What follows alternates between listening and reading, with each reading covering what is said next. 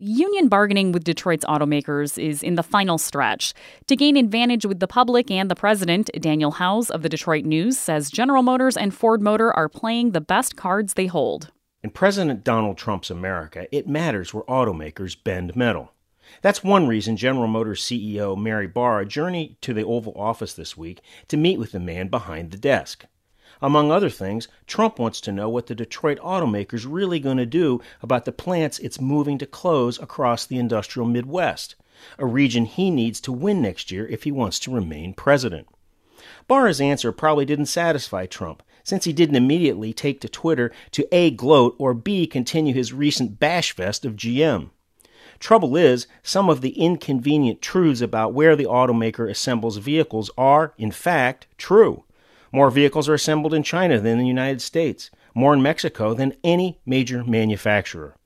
Into this increasingly confusing jumble stepped Ford Motor Chairman Bill Ford before the Labor Day holiday.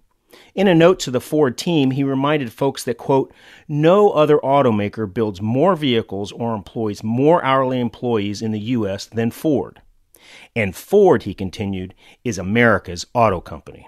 There you have it, the money shot. In 5 words, the guys whose name is on the building encapsulated the competitive advantage Ford will leverage as GM battles negotiations with the United Auto Workers and bargains the fate of 4 U.S. plants it's moving to close. Ford continued, we honor and celebrate the people who work hard and build things every day.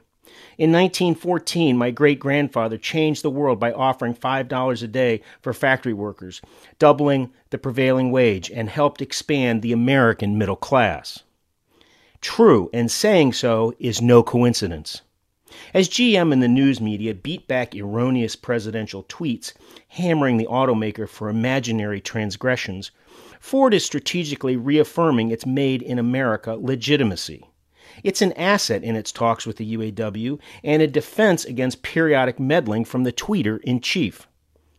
Using data from independent firms, Ford compiled information it calls looking at the numbers.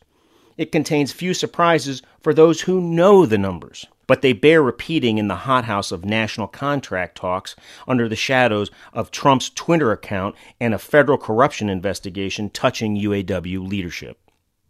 Ford is the leading producer of vehicles in the United States. It outpaced GM by roughly 380,000 units last year. Some 80% of the vehicles Ford sells at home are built at home. That's the highest of any manufacturer. Ford is the leading exporter of U.S.-built vehicles, and last year Ford imported half as many vehicles as GM or Fiat Chrysler. The upshot is Ford's heavy U.S. footprint could prove politically potent in union negotiations focused on allocating job-ensuring production.